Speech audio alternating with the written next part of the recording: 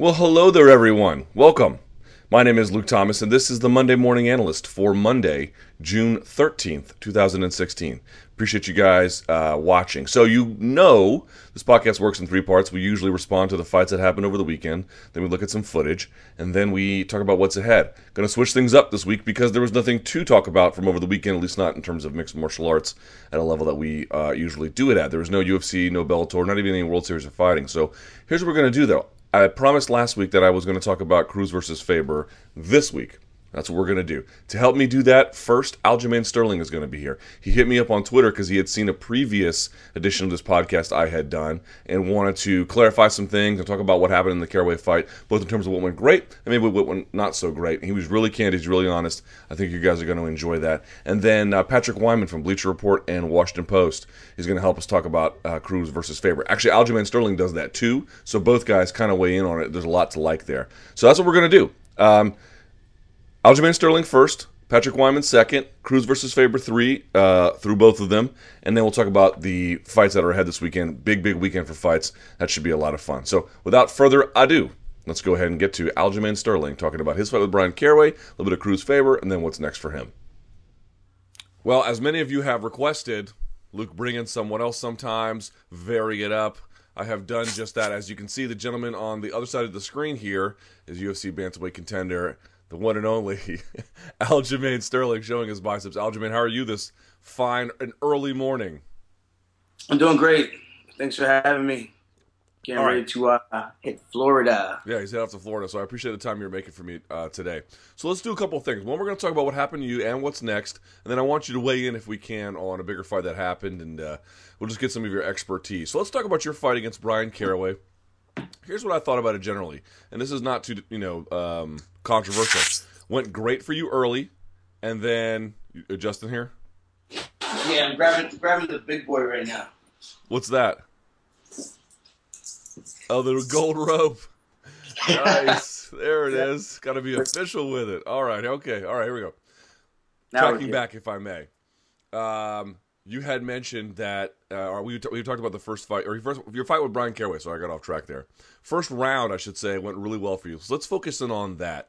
When you locked up with him, first of all, let's before even talking about making contact, what was the game plan against Bryan Caraway? Now that it's all over, what were you hoping to do? What was the aim, the objective?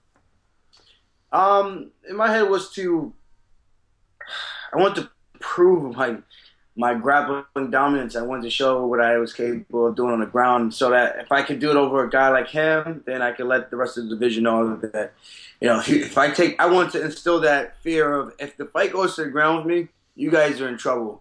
Obviously, my stand-up, I know I'm competent enough to kind of, get out of not take big damage, but the one glaring thing is me countering in the actual fights. I do well in the room, but I'm not doing it in the fights where guys are missing and I'm coming back with something, which some of these other guys are really good at, like a Cruz or TJ. So obviously, if I can't do it against a guy like Caraway, then there's some work to be done there. But that was the ultimate game plan: come in there, prove my grappling dominance, and maybe even get a TKO finish. Now, with that grappling dominance, were you planning on taking the back, or was that just where you sort of naturally ended? I mean, obviously, you made endeavors to go for the back, but I mean, before the round started, did you know you were going to go to the back? That's pretty much what I do. If I'm not getting mount, I'm getting back control. When I spar, when I do my BJJ training on Tuesday nights, Friday mornings. So that's kind of like instilled in me. And it's a wrestling thing, because whenever I wrestled, I was a top-heavy wrestler. I was a great wrestler on the mat, top and bottom, defending on bottom, and wrestling on top. I was a leg rider. So wrestling like that, when I could take guys down in the fights and throw the legs in, is just perfect for me in terms of what I came from. And, of course, you had that wonderful body triangle that looked like it was totally – he was doing the right thing by getting to you on the side where you had your foot down, but he was never really able to do much with it. What was the key there? Like, how did he feel? Was he squirmy, or did you feel like absolutely in control when you had that back? You know what it was? Like you said, he adjusted 2 times, I think it was. I had the figure 4, and he managed to reach down and grab the ankle. Yes. And he kind of like pulled it across a little bit. Almost, we call it a hula hoop. Now, I didn't have the other far leg in because it was a figure 4. So when he does that, it allows for me, especially with my elbow on the mat, it allows for him to almost turn in without any trouble of him getting caught in any type of submission. So just in that position, he was very crafty in that sense. But in terms of being in trouble, I just felt like he would have gotten out at the end if that round was to go a little bit longer. But it'd be more so me kind of abandoning the position and adapting and going to something else, probably a front headlock. So if I fall off the top with that, I'm looking to grab the head and looking to capitalize with that, so I can still maintain control of the grappling situation. Kind of similar, kind of what he did to me in the second round, when he kept going back and forth from the back control to the front headlock, back control to the front headlock. We actually grappled exactly the same. The only difference is I felt like I was so much stronger than him. When I took him down, it was almost effortless. I've never taken anybody down by just a shrug. I hit the lace with my leg in between and threading through the far leg, but the way he fell down was so easy. I was like, bro, this is like, I never grappled with anybody. I don't know if it's because of the lifting I've been doing. I felt really bulky. I felt really strong. But when I took him down that easy, it kind of gave me I guess, a little more confidence than I probably needed, in which I guess caused me to tire myself out later in that round. All right, before we get to that, though, there were some other good moments there. You had the power half Nelson. Again, improvised, or that was something that you just is this a common go-to for you? No, I improv that, man. It was really weird how that happened. You know, I've never done that before in the room, and it was just really weird. It was weird. I just went straight to Russell. I was just like, I want to hurt this guy so bad. He didn't want to shake my hand. But it was all funny games, So I'm hitting the power half, and then once his arms, because he's really flexible. That's the other thing. He's deceivingly flexible, and I tell you what, man, those positions that I hit on guys, if you do it to anybody else who has a little bit less flexibility and then more muscle bound, right, their arms just don't go that far back. I had both shoulders looking like they're about to pop out the socket and had his head fully extended. And all I was saying to myself is, what kind of guy does not tap from this? This is like what your big brother does to you, and you instantly, because I know for me, I have neck problems, so you do that to me, I gotta give in, because it's just one of those things where it's just really not worth the tough man contest being crippled for the rest of, God knows how long. But yeah, man, that was like really surprising how flexible he was. But that was all improv, to answer your question. All right, and so it was a good round for you. Some scored at 10-8. I scored at 10-8 live. If I'm being honest, I would probably go back and score at 10-9 because there wasn't a ton of ground and pound, but still very, very strong, very dominant round for you. Then we move to the second round. This was a better round, obviously, for Bryan Caraway. Here's the one thing I noticed on tape that I kind of want you to speak to. He only ever attacked your right leg. He would scoop it with one of his own legs, and then in the third round, he would do single legs off of it. Did you notice that he was only ever trying to single leg your right leg? Yeah, but that's actually my stronger defensive side. So what did you make of that? Like, why was he able to have some success there? Where it was, because he had that one where he would hook his leg with your leg, and then he would just basically sprawl on top of it. Is that something you commonly encounter? Yeah, but this is where it comes back from, kind of like the way the fight snowballs into the next round. The first round snowballs into the second. So the confidence I had in the first round, being able to take him down so much easier than what I found in guys in training and just in my previous fights. Like, even if you look at him as a guy, I took him down, the guy would get right back out because he's just really strong. So Caraway, great grappler, but not as strong, I want to say. But so yeah, going into that second round, when we got into that position, I kind of had a little bit more of a disregard to how crafty he was in terms of him being able to finish a single leg and keep himself out of dangerous positions. So the key thing with that is I went from a basic whizzer and a wrist, where I defended one of the takedowns earlier, and as soon as I decided to go to a whizzer, abandon the whizzer wrist because I started to, like I said, get too confident with my offensive attack, I tried to hit another shoulder lock. And this is a move I just started practicing, but I was having success with it in the training room, only against guys who aren't as high as the level as obviously a Caraway, because he's been here forever. Not saying that they don't have skills, but not as high as a level in terms of grappling IQ, and they're not as flexible. So when I'm hitting that in the room and I'm getting away with it and I'm getting into mount out of that position, I don't even go for the Kimura lock. I go for the shoulder. I put my elbow in the back of your shoulder blades. I crank it all the way over, and it's the same thing, a shoulder lock. and I always end up in mount. And if I don't get in the mount and you defend the mount, I get an arm triangle. So when I'm going for this, you can see as soon as I reach over, I go from the wizard wrist, I'm fine. As soon as he tries to step over my leg, I go, all right, now I'm going to hit it. Because the leg he steps over, I want him to do that. Because I take that right leg and I lace his leg as he laces mine. And then I go for the shoulder crank, and then that's how I get up in a dominant position. And as you start to slow it down, you'll see as soon as he does that and I reach over, he managed to take his head and he adjusts right at the last second where he could pop his head out, and then his shoulder blade almost just rotates in a weird Gumby way. I'm just like, what the hell did I just do? And I'm sitting here like I'm not in any trouble. I didn't feel threatened at all because I know what he does. I prepared for that as the best of my possible, abilities I could possibly prepare for something like that. And it's defend the choke. The only thing was I was so lax that I didn't think about how much time was on the clock for me to, try to explode back up. There wasn't no urgency for me to get up. But again, I was also exhausted a little bit, so I kind of thought about it, like, I don't know how much time is on the clock, so I'm just going to try to sit here and breathe, and when I'm ready to explode, I'm going to explode up. And then by the time I heard the clappers, I was like, shit. I kind of just, I got taken down with the last minute and 30 seconds after I rewatched the fight.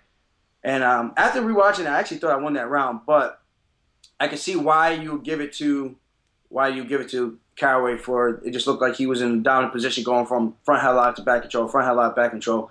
So I get it. It's just I didn't see – there was no damage. That was the only thing I kind of looked at. I was like, you control over the strikes. I mean, it wasn't a lot of strikes, but I don't know.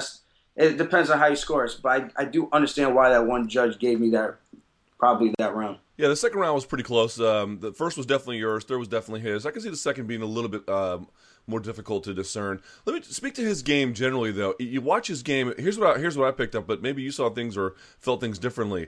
He does not appear to be like one of these super dominant power wrestlers, but he's got a lot of crafty tricks. He'll go for a front headlock. He'll make you pick your poison about where you put your hands, about going for a guillotine, then he'll move to the back constantly, right? Like he's always sort of shifting in motion. And he seems like he's kind of heavy on top, even though he's not one of these big, as you mentioned, bulky guys. He kind of wears on you, either on your shoulders or when he pressure passes. He's kind of always digging his head in. He's real disciplined, too. Like if he's passing, he's got his underhooks where they need to be.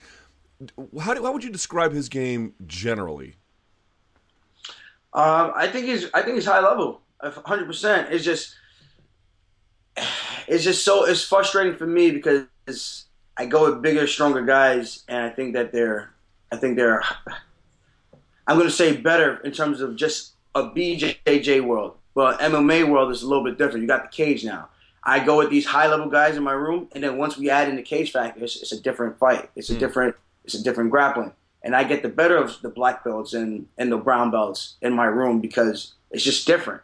While we're preparing for that in the open, they can, like you said, the underhooks, utilize that. Utilize the butterfly control, the butterfly guard, the smash passes on top, the low passes on top, and they do a lot better with that in space. But once we get to the cage, it's a completely different game. That's interesting. And like I said, he has a very smothering game, and he's not very muscle bound. He's not very strong. He's not like a brute. It's just he kind of just lays on you, and that's kind of how I look at the fight.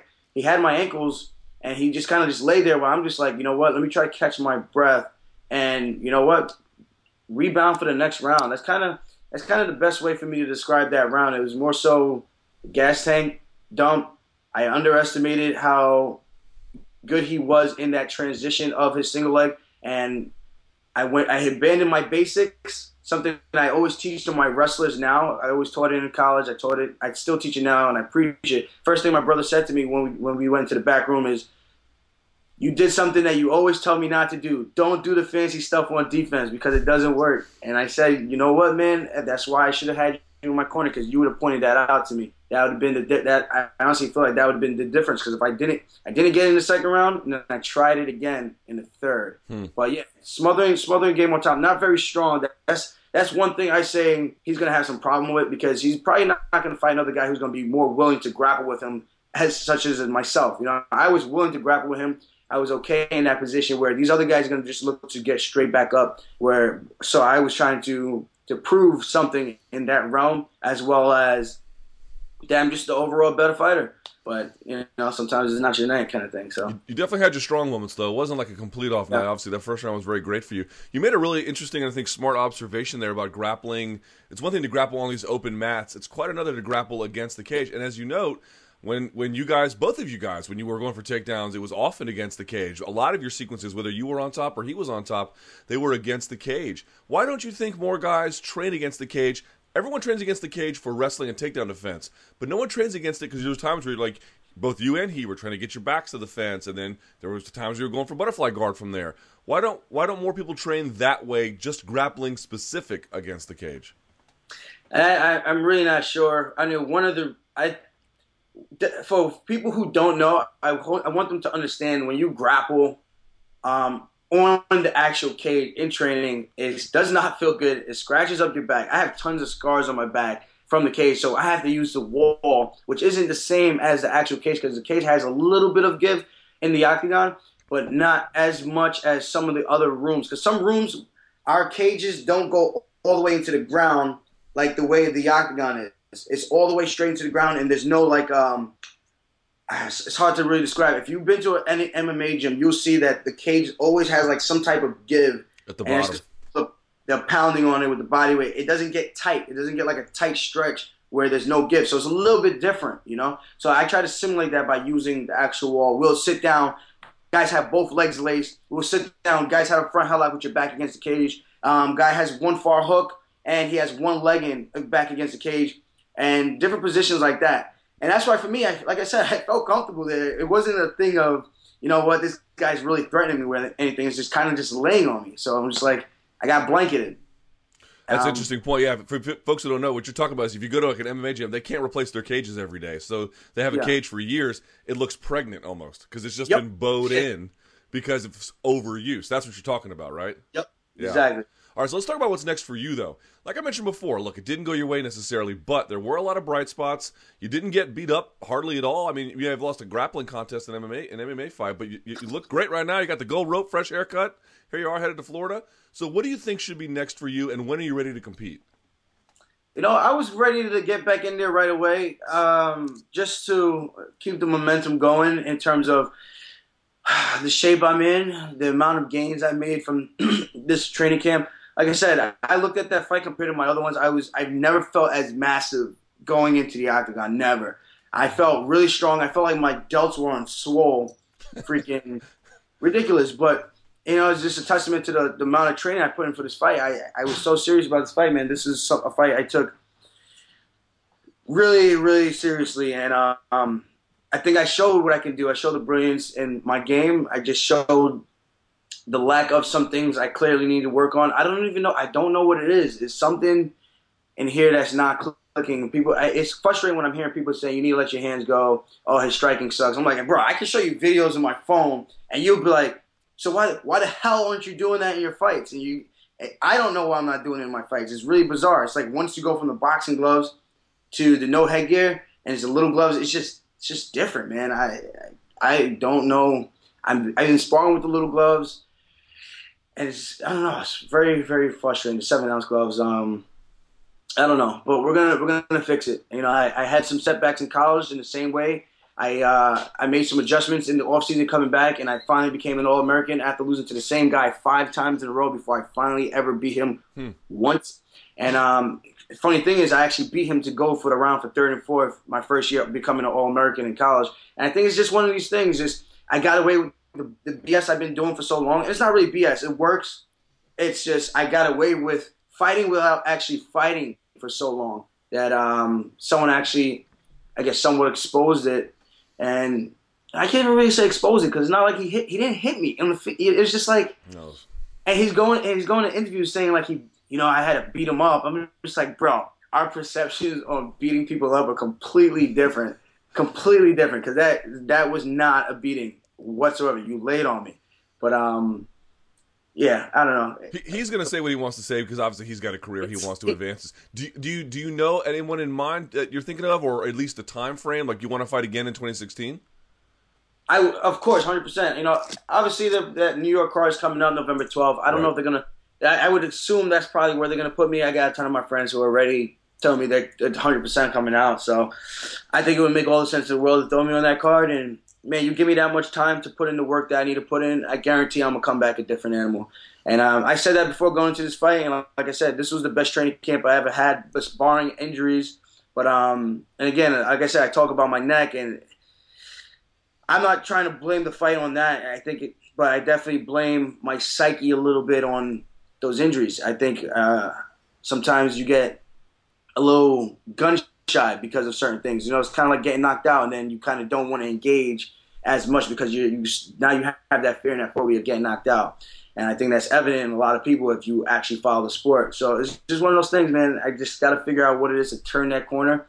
I got great coaches, striking coaches. I look at the landscape of the top 10, the top 15. There's not many options for me right now. Most of those guys are coming off wins in the top 10.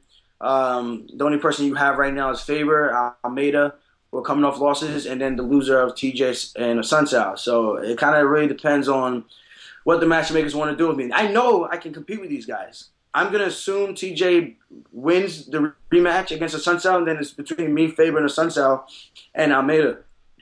And I would assume they'll probably match up Faber and Sunsao again, make that rematch, and they'll probably have me and Almeida fight, I would think. But he's coming off a pretty bad knockout. And you know what I'm saying? So for me, I feel like it's a blessing in disguise. Like a loss like that is going to make me better, where a win like that for Caraway, he's just going to stay the same. And he's in for a rude awakening if you think that performance really warrants a title shot. And I said it before in interviews, if I don't have a good performance, I don't want a title shot because it just doesn't make any sense. And I had a hell of a first round, and then I kind of shit the bed in the second and third. So, man, little adjustments. And at this point, I'm excited for the future. I'm a very positive person, and I take it for what it is. You can sit there and be salty about it, or you can sit there, lay it out, and see what it is, and make the adjustments. You said it better than anyone else. Let's quickly transition if we can, because I know you're a busy guy. Dominick Cruz, the king of your division, at least right now, defended his title against Urijah Faber. Third time they fought, second time they fought for a title, as a matter of fact. I guess overall, when you looked at this fight, what were your impressions of Dominick Cruz? What do you make of his movement? When you watch it, do you have trouble telling what's going on? I have to go and watch his fights 3-4 times before I can really pick up exactly what he's doing. Yeah, and there is no real picking up because there's no... It's a rhythm, but it's a broken rhythm. It's a very there's no real way to kind of dial in a fight style like that. It's just very unpredictable, and it's kind of just playing off of what the guy gives you. And that's why I say, like, when I watch that fight, for me, it's the common sense of stop swinging for the small target and hit what you can actually hit. Hit the inside leg kicks and cause him to fall forward or kick a leg out so he has to spin out a little bit from his stance. But when you sit there and just watch him go side to side and you don't make him pay for anything, you kind of just freeze up or you bite on all his feints, it gives him more opportunities. Because now when he hits those feints, he's looking for you to react. And once he gets the reaction he wants, he's coming back with the left hook, which is not really a left hook. It's just kind of like I guess it's like a hook, but the way it's coming in at that different angle kind of changes the trajectory of the punch. And the way he's coming up with that right uppercut, or the same thing, vice versa to the other side, the uppercut where he's going ha ha ha ha. I love watching it because it's so confusing for all these guys. But like I said, you got to chip away at what you can chip away at. If you're gonna keep striking out all day. It's like, I don't know. It's really bizarre. It's like playing baseball with a guy throwing pitches behind your back and expecting you to hit it when you're facing this way. And now he's throwing the ball this way. You're expecting to turn around and try to hit the ball real quick. So that's the way I kind of compare it. Is just take what you can hit. Those pitches are coming out of the way, so why would you reach for that pitch, right? You hit the pitches that are coming this way. And this is where he's confusing guys. It's just, you got to take what you can hit. Faber did a good job in the first round. It was close. I would possibly maybe, I don't know. That round was really close. It was hard to really see who got that round. But afterwards, when Cruz, one thing I didn't like what Faber was doing, he was blocking by putting his hands out and pulling, which was really weird. And that's when Dom caught him with the left hook when he shuffled to the side, and he caught him with the left hook because I think Faber pulled out his jab, and he didn't bring it all the way back. He just kind of just threw it out, didn't retract it back to his face. He had his right hand all the way down, And once Cruz came forward and he started moving and he shuffled his feet, and you don't know which way he's coming, that punch is disguised and comes back with that left hook. And Faber does this, and it comes right around your hand and just drops you. So it's just kind of one of those things where you gotta hit the target you can hit. It's kind of like what Ray Longo says: punch a hole in his effing chest. You punch him in the chest, dude. You punch him in the body, places that you can actually hit, where it's gonna start to accumulate damage. Yeah, it's gonna be frustrating. Yeah, but you gotta stay disciplined to fight a guy like that. The same way he stays disciplined to fight everybody. And also, it feels like Faber, again, who's had a distinguished career. I want to be clear about that. But nevertheless, he's 37. I'm 36. I'm no professional athlete, but I just don't feel the same that I used to. I can tell you that. He's 37 years old. He looks like he's in tremendous shape, but he did get dropped, as you mentioned, in this fight. And he looked like the leg kick sensitivity was like permanent since Jose Aldo. What did you make of his performance? I think, like I said, I think he had a great first round. And after that, I think he kind of went into a stationary target. And especially after that second round, after he got dropped, and then he got clipped with another good left hook towards the end of that round. He did land a nice up kick, but he kind of just went flat after that. I think once you get hit with a hard punch, it kind of just takes you out of your element because you kind of just, you got the cobwebs up here kind of shaking up and everything. Kind of reminds me of Pettis versus Dos Anjos when he got that first big right hand, and then it hit him right in the eye. He couldn't really see for the rest of the fight, and the rest of the fight was just very, very one-sided. So I kind of look at it like that. I take it for what it is. It's a fight. Whoever lands that first hard punch, whoever lands that first fight-changing punch, I guess, it kind of dictates the pace of the rest of the fight, and that's what happened. I think he still fought. He fought all the way through. He shows he's not going to give up. He's going to still try to find a way. But some things glaring to me were, like I said, the defense of his hands instead of shell blocking or trying to that's what we call it shell blocking, or trying to just hit a little windshield wiper so that he could catch those punches the right way, or parrying. This is not defense. And another guy who does that is Cormier, which is, I don't know, that's another story. But, yeah. I know I see what you mean. One quick point I want to bring up with you, since you're a wrestler, and this is something I've noticed. I mentioned on Twitter that I thought Dominick Cruz had the best knee tap takedown in maybe in MMA. Someone else said maybe Frankie Edgar. It's 1A and 1B with those two. The timing on that thing, between the strikes and the takedowns, it's just phenomenal, is it not? 100%. And that's another thing. It's that move is good, but at the same time, you're hitting a knee tap, especially the way Cruz does it. He leaves his head out there exposed, but he does a good job of circling out of the way and then circling his head up. So that's why he got caught in the first fight, because he was winning that fight, in my opinion, against Faber the first time they fought. With the striking combination, the weird movement on the feet, and then Faber managed to get a hold of his neck. Same thing Faber tried to do, I think, in the second fight and the third fight, because sometimes, like I said, Cruz leaves his head down, but I think after that first fight, he managed to start realizing as soon as he hits it, he needs to circle his head up, or he needs to get to a position where he's propped up and you lose all leverage from holding onto the head. All right, before we go, this has been tremendous insight and tremendous candor from you, Aljamain Sterling. We really appreciate that. How can folks get in touch with you? What's the best way for the fans out there watching this to say how much that they appreciate this and how much they want to talk to you? Is it Twitter? Are you more of an Instagram guy? Which one are you? I'm 100% more of a Twitter guy, but you guys can follow me on Twitter or Instagram, either one. I respond to the fans a lot more than probably I should, in terms of like the sometimes, you get the trolls, but I got thick skin, man. I can take it. I can dish it and I can take it. So I think that's what makes me more of a likable person. I'm a real person. I'm not going to sit there and just get all salty about everything. I like to have fun with the fans as well. So you can follow me, Funkmaster_UFC, or you can Snapchat me. Hit me up on all that good stuff. And I'll put that graphic on the screen for everyone to make sure so they can get it right. Aljamain Sterling, tremendous stuff. We really appreciate your insight and your time. I know you got a flight to catch, so go catch your flight, and thank you so much. We can't wait to see you in the octagon again. Thank you. Thanks for having me. All right, so I told you I was going to get some help. I was going to recruit people to give me a hand with Cruz versus Faber 3 because it was just kind of very difficult for me to get. Joining me now, as you can see, the gentleman I believe on the right of the screen, but I can't be sure how this software recording works. But generally speaking, you know who this is. This is Patrick Wyman. He is the senior MMA analyst for Bleacher Report and a contributor to the Washington Post. Now a doctor Patrick Wyman. Doctor, how are you today?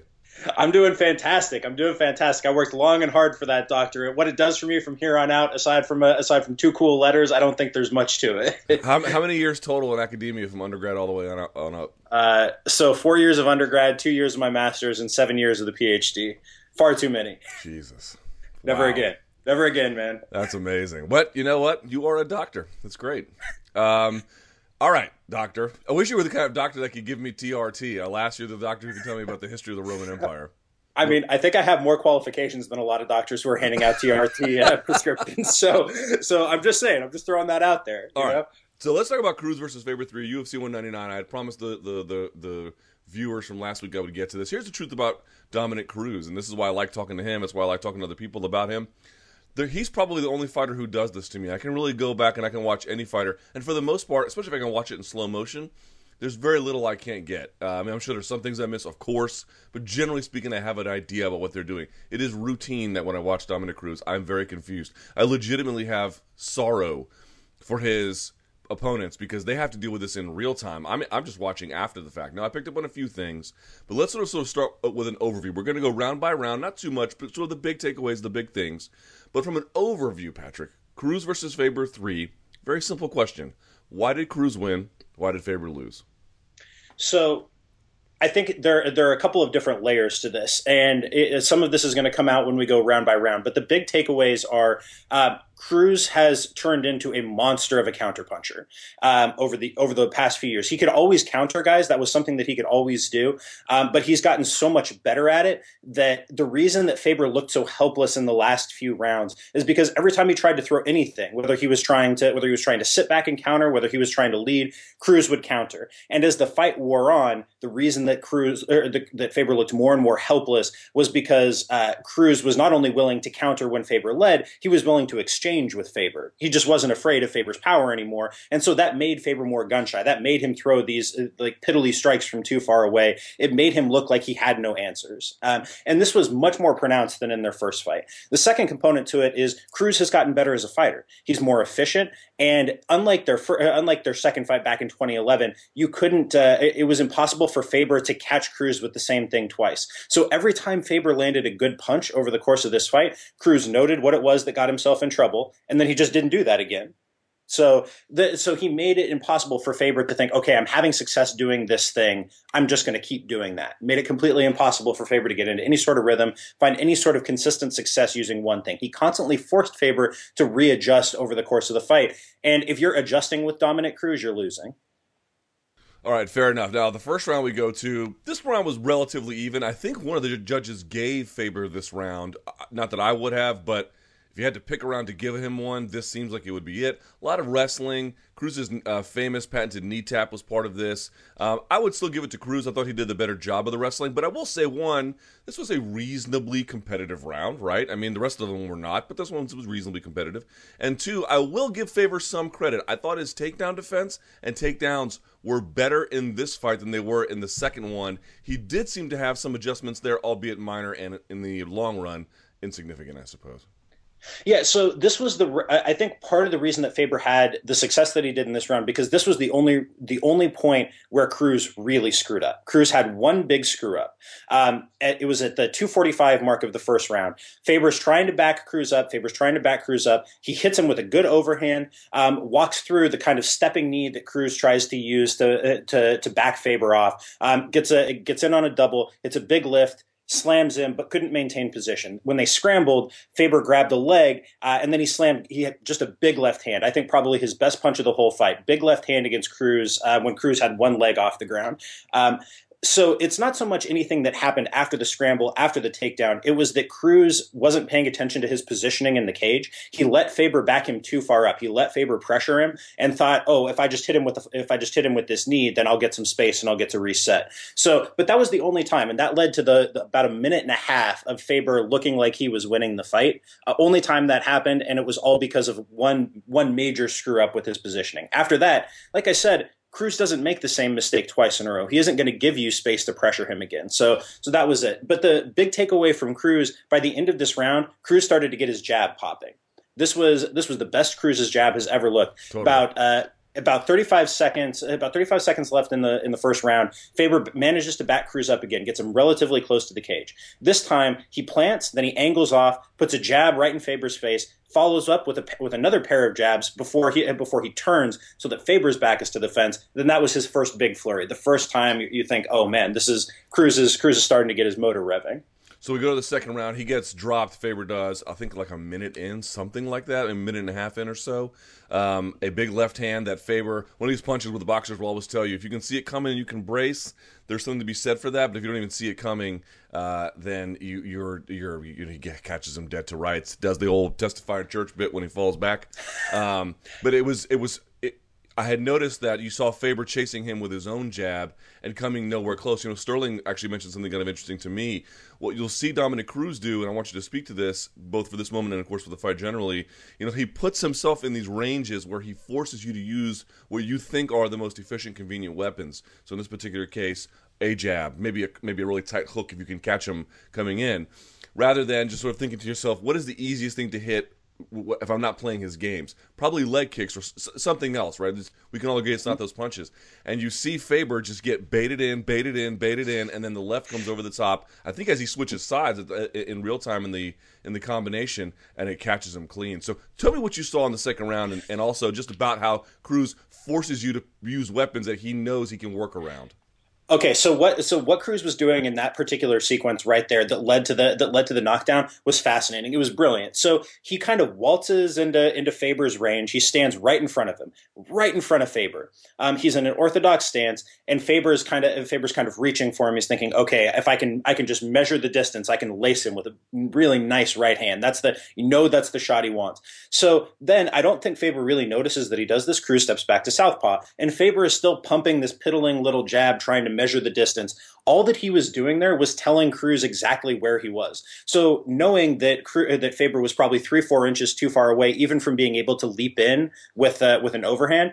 Faber a little bit diminished these days, not moving quite as fast as he used to. Still fast, but Cruz knew exactly where he was. By throwing that jab out there, Faber thought he was measuring the distance for himself, for his own shot. He was measuring the distance for Cruz. That's why Cruz just went straight for the left. That's why he felt so comfortable planting and actually getting his weight behind the shot, which is not something we used to see from Dominick Cruz. Now, he understood exactly where the two fighters were relative to each other. He understood exactly how much distance Faber could cover. He felt comfortable planting, throwing, and putting that just beautiful overhand left right on Faber's chin.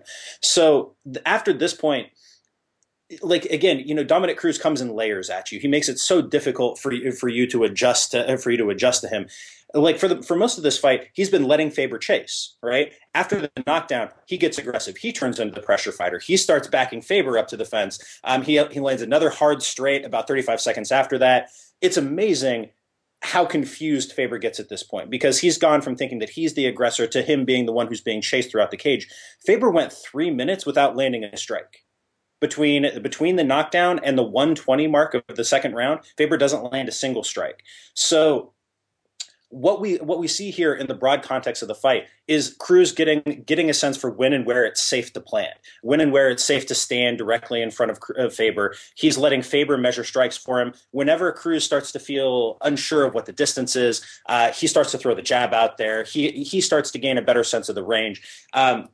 It's just ridiculous. You see how diverse Cruz's footwork is. Not only can he use it to stick and move, not only can he use it to play counterpunching games, he can pressure with it too. And he leaves you with so many things, different things to prepare for. You have no way of doing it.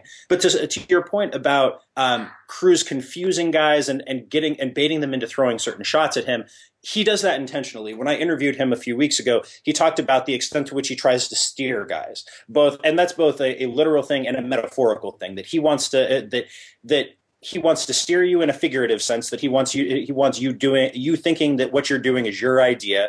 Yeah. And then in a literal sense, he wants you moving where he wants you in the cage. He wants you moving into the shots that he wants. So you see that with his leg kick. You saw this a lot with his leg kicks in this fight. He got Faber to step to a certain place, plant, and then Cruz laced them with the leg kick. But we saw this against TJ Dillashaw, to your point about him baiting you into throwing these strikes. Like, If Dillashaw had thrown half of the high kicks that he threw as body kicks or leg kicks, it would have been a much different fight. But because he seems like he's there, because he seems like it's going to be so easy to hit him, because he seems like he's in range, you don't notice that he's the one who set the distance. And this is just much more pronounced now that he's better with the jab.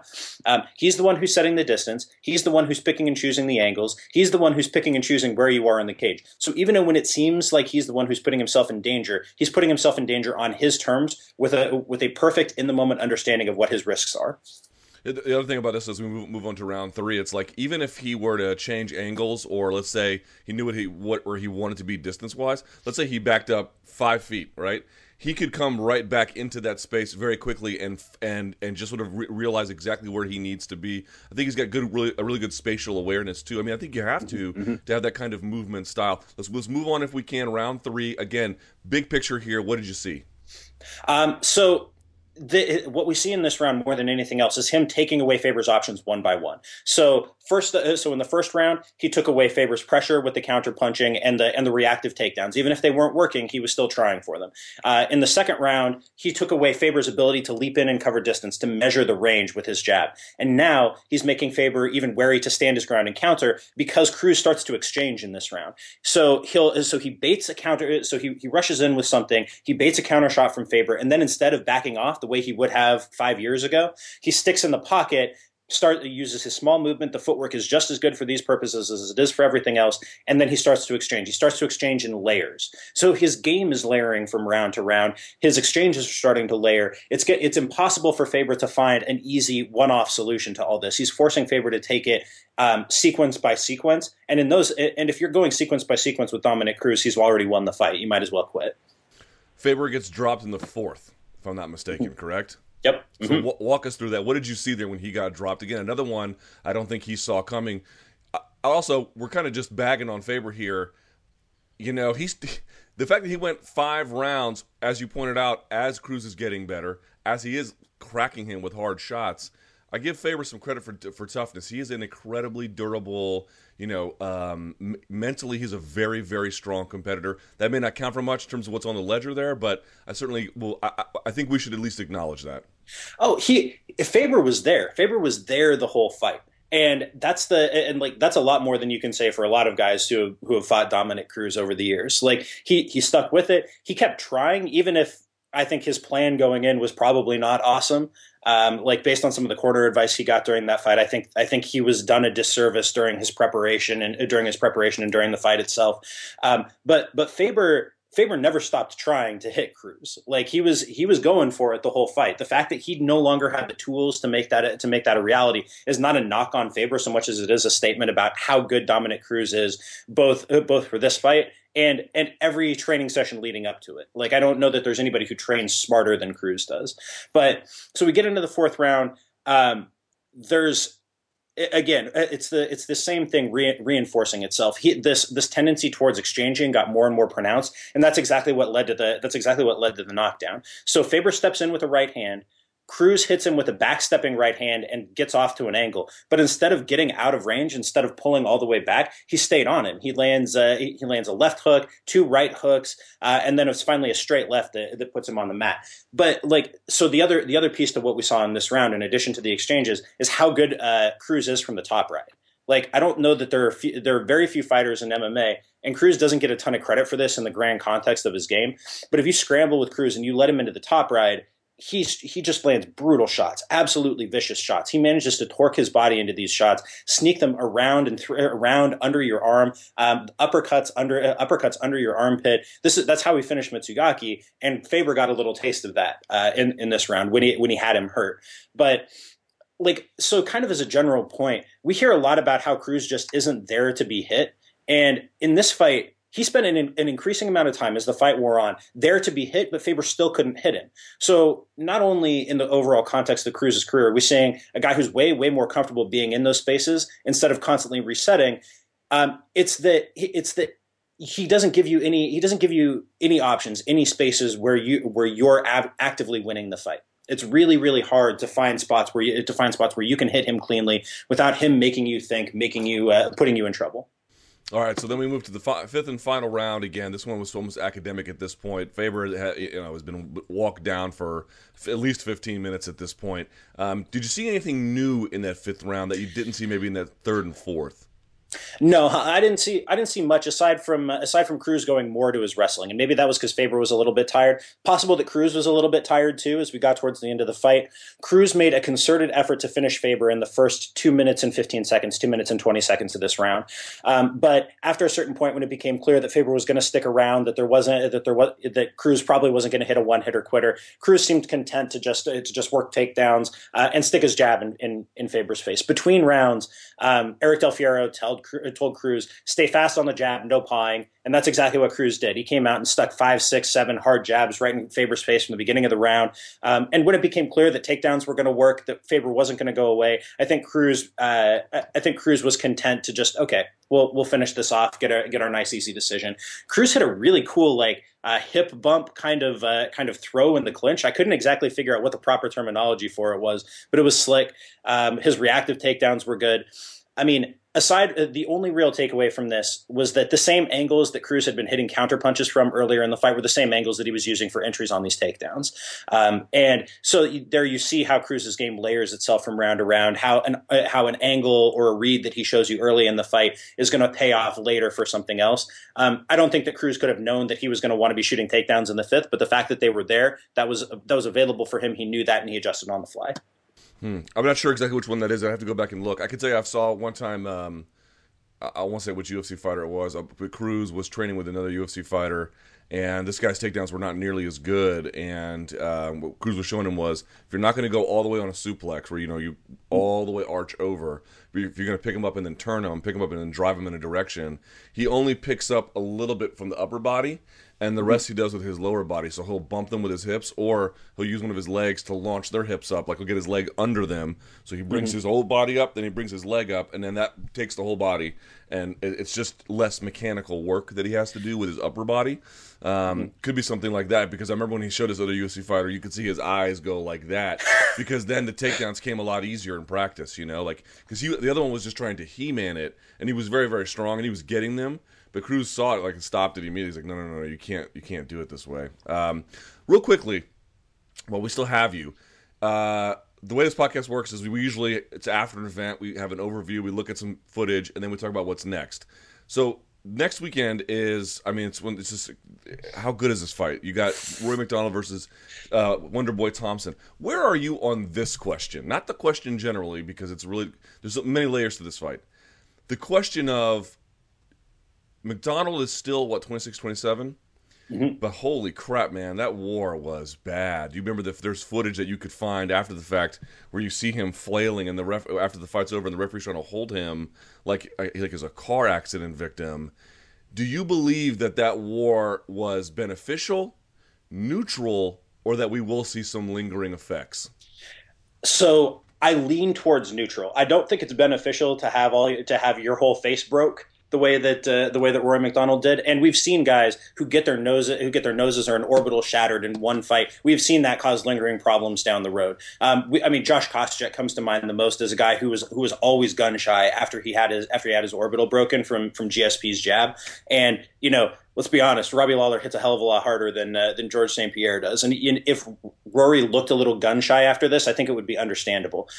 I really think that McDonald is the kind of guy who's going to come through this mentally stronger. Physically, I think that's kind of another question, especially because Rory, as a 26 or 27-year-old, is a guy who already has a lot of miles on his body. When he was on Joe Rogan's podcast, I think last year, he was talking about all the physical therapy that he has to do and how he's had back issues. And I think it makes sense after that why he has that kind of weird hunched over stance if he's got the kind of lower back issues that he said he's had.